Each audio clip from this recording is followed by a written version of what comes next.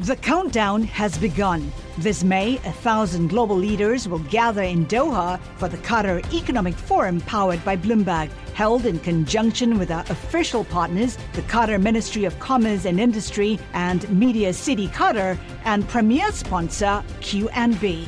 Join heads of state, influential ministers, and leading CEOs to make new connections and gain unique insights. Learn more at QatarEconomicForum.com.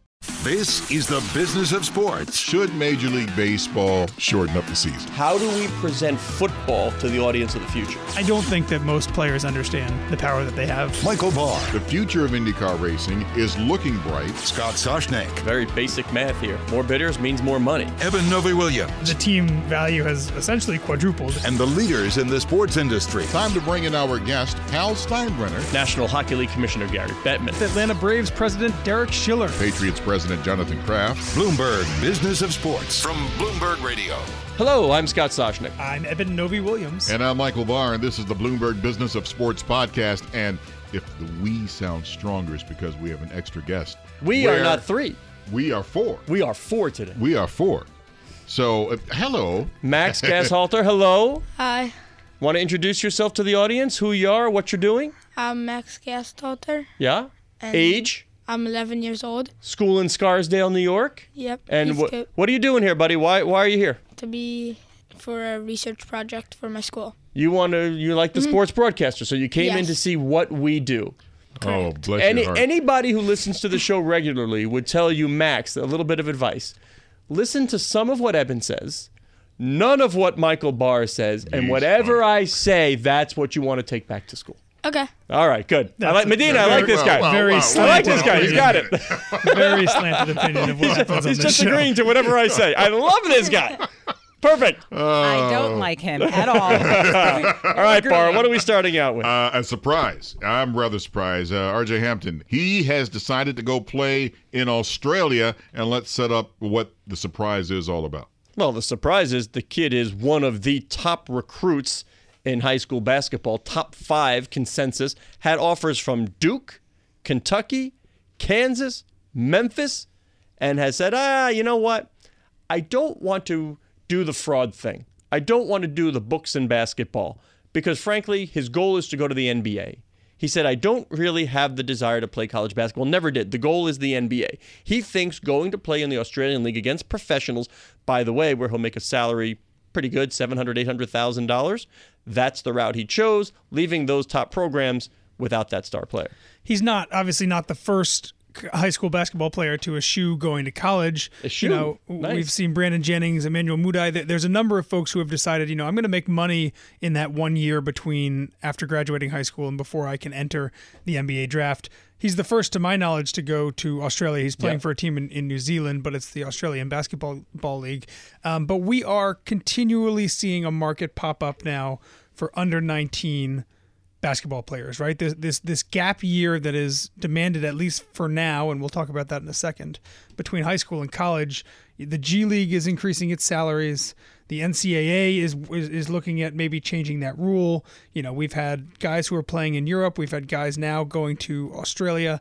There seems to be more and more options now if you are an elite high school basketball player, and more people are taking those options. And so, Max, if you were a star basketball player, we know you love baseball the most, but if you were a star basketball player and Duke and Kentucky and Kansas and Memphis said, we want you to come play, but you have eyes on the NBA, would you go to college for that 1 year, or would you go make money and play somewhere else? Definitely, I'd go to college. So you go to college. Why is Yes. that? Because you see it on TV?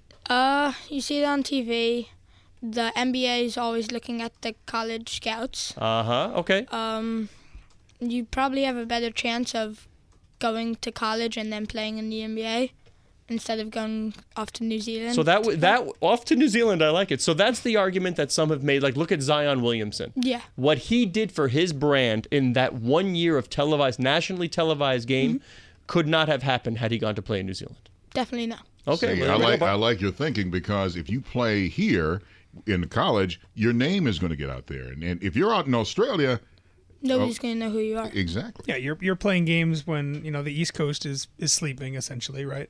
And the argument often against going overseas to play for a lot of kids has been it's a culture shock, right? Often you're going to a place where, it's a totally different language. This is not a problem that he's going to have in New Zealand and Australia.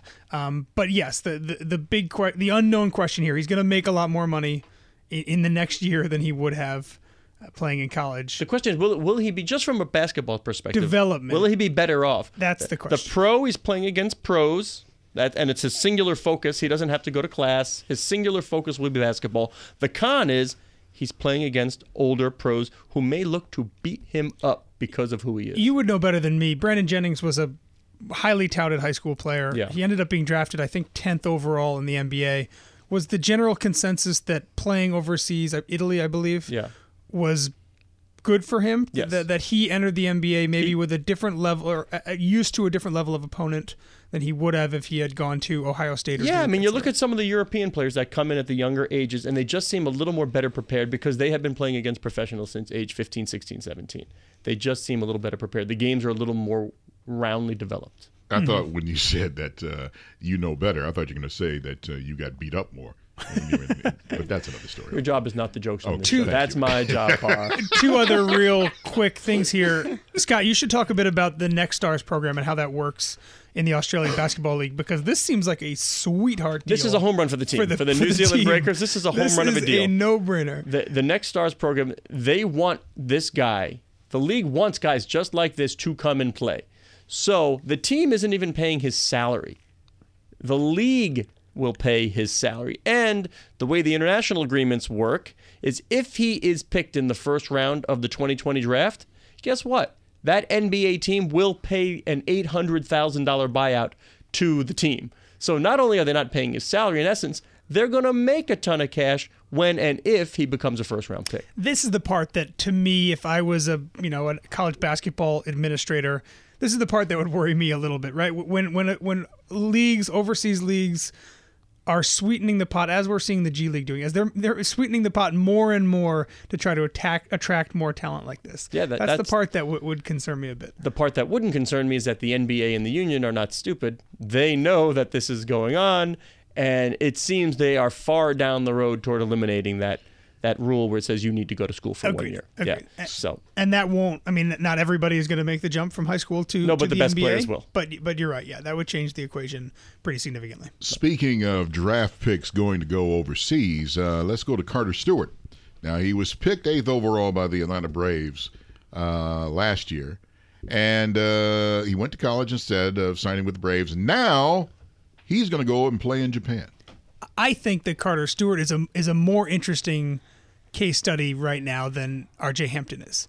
This is a guy who, as you said, Michael, drafted by the Braves 8th overall, should have made about $5 million, but he failed his physical. They only offered him $2 million. He decided not to take that. He went to college, and now he decides, I'm going to go make money in Japan. So he'll be paid more in the immediacy, right, than he would have in the minor leagues. But, and this is probably most important for him and his agent, Scott Boras, he's going to be a free agent at 25. I'm shocked it's a Scott Boras client. He's going to be a free agent at 25. You're eligible to go to the big leagues, be a free agent at 25 years old, which is 2, 3, maybe 4 years younger than he would have been had he decided to go to the minors for a couple years and then start that 6-year MLB clock when he got called up. To my knowledge, he's the first, if not one of the first, to consider this route. But I am definitely interested to see if, especially now, as we've talked about, there's so much labor discord right now in Major League Baseball, if this might be a route that elite baseball players choose to take in the future. Until they close the loophole. And I never say loophole as a bad, dirty word. I love the agents that find the loopholes because their job is to get their client what they want.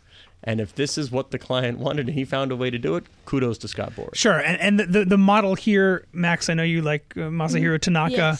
Yes. There are a number of Japanese pitchers specifically, who when they were between 25 and 27, which is what Carter will be when he's eligible to come to the Major League Baseball. He's 19 now, right? He's 19 now, yeah. So Yu Darvish, Daisuke Matsuzaka, Masahiro Tanaka, there's a number of pitchers who have, commanded real large dollars coming over from Japan to Major League Baseball. Come on, he's a Yankee fan. You have to bring up Hideki Irabu, the guy who didn't work out and had to take the Uber back and forth from Scranton because, I don't know, but he couldn't pitch at all. Oh, terrible. Do you even think about this, Max? When you're watching games, I'm curious. I know when I was your age, I did not. So you don't have to feel pressure here. I did not But either. does any of this cross your mind, like all this business of sports while you're watching, or just the games being played? Just the games. Okay. Are you interested in all that happens around the game now? Like, well, they built a new Yankee Stadium. Did you wonder, hey, who paid for it? How did the money get there? And what are they charging me $52 for a Coke for? No. No, because your dad pays. Yes. Okay, that's how my son goes too. We've all been there, right, Bar? Oh my God! I was gonna, Max. You know how old I am. Say very. I used to watch the You know baseball Satchel Paige? games. Did you ever hear of Satchel Paige? No. Okay. Well, Bar used to long toss with him in the park. I used to watch the games on an old black and white television. I bet you don't even know what black and white TV is. It's pretty self-explanatory. Yeah, I've seen a few. There you go. No color That's a at parent all. who's doing it right when his father knows what black and white TV is. And you had to turn the dial with a pair of pliers to get what channel you wanted. That's why my father had the fourth kid.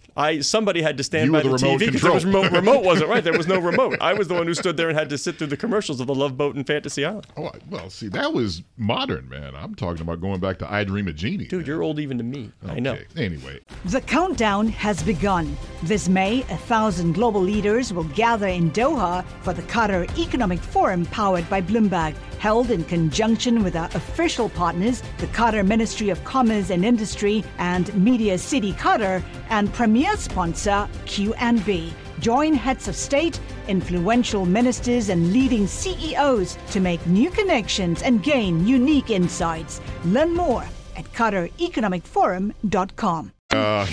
let's talk about the sale of Sports Illustrated. And then to bring it up, Sports Illustrated, it was sold for $110 million to Authentic Brands, which is looking to make money licensing out the iconic name. Now, the first thing that hit me when I saw this was $110 million in today's world is kind of cheap. Well, like Bleacher Report sold for like 150. I mean, you talk about the iconic brand. Bleacher Report, Yeah. you know, and SI. If you're playing and by the way, they say the value's in the brand. It's not even in the content. Yeah, this is actually a good question for Max. Max, does Sports Illustrated mean much to you? I read it daily, so You do? Okay. Okay. How about Bleacher Report? not Less really. so. Okay, Yeah. interesting. Do you have ESPN magazine? Did you ever read that? No. All right, so he's old school. I like it. Goes for the long form. I like it. I like that. I like it. Yeah, I like the long form. But it just seems so. I mean, when you think about iconic brands, and if you're playing Family Feud, and here comes Steve Harvey says, name a sports magazine. No.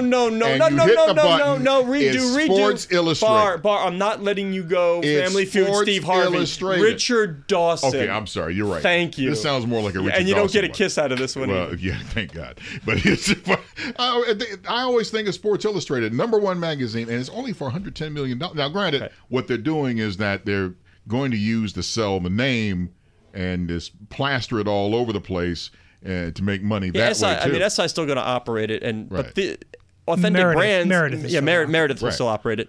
Authentic Brands, they have things like Shaq and I believe Muhammad Ali. Yeah, Elvis, Marilyn Monroe. It's yeah. what can you do with the brand? Sports So gambling? That's one thing they're looking at. Sure, yeah, it is a valuable brand. You just wonder, does it translate to the consumer today, or are we past it already? I think the dream here, and for listeners who are kind of trying to understand exactly what we're talking about here, Authentic Brands is going to take SI's name and use it for products, Sports Illustrated branded soccer goals, maybe live events. Windbreakers, tote bags, Sports Illustrated football phones. branded soccer camps. They also may do, certainly some content along the lines of what SI has done. But the model I think here is Playboy. Right, another magazine that built a tremendous brand. You'll notice I'm not going to Max on this. Another magazine that built a tremendous brand that didn't. The readership for the actual magazine wasn't necessarily where the money was in the value of the brand.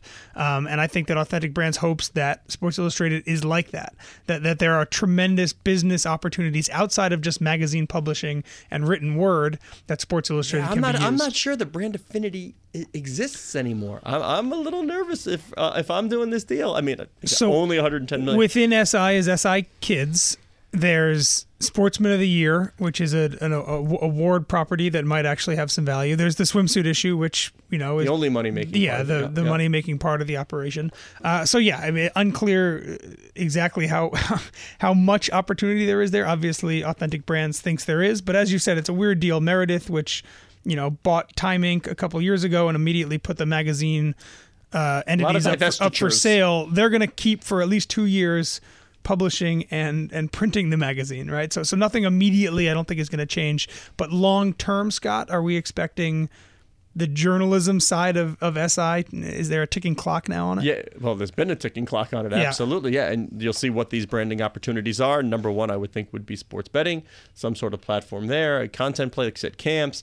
I just don't know if I'm looking to Sports Illustrated camp other than something else locally or the pro athlete name I know. Or Shaq's basketball game. There you go. Yeah. This is the Bloomberg Business of Sports podcast. I'm Mike Labar, along with Scott Soshnick and Evan Novi-Williams. We're here each and every Monday, Wednesday, and Thursday, exploring the world of money and sports. Join us again at the end of the week when we speak with Dan Reed, head of sports partnerships at Facebook. Max, you have a Twitter account?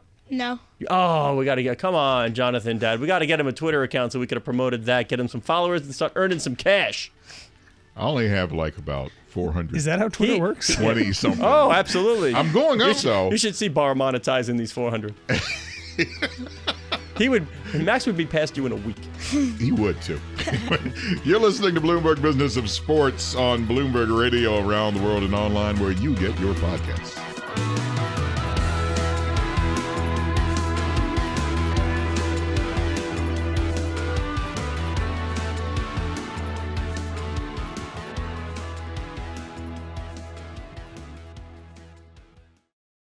The countdown has begun. From May 14th to 16th, 1,000 global leaders will gather in Doha for the Qatar Economic Forum powered by Bloomberg. Join heads of state, influential ministers, and leading CEOs to make new connections, gain unique insights, and uncover valuable opportunities in one of the world's most rapidly rising regions. Request your invite for this exclusive event at QatarEconomicForum.com.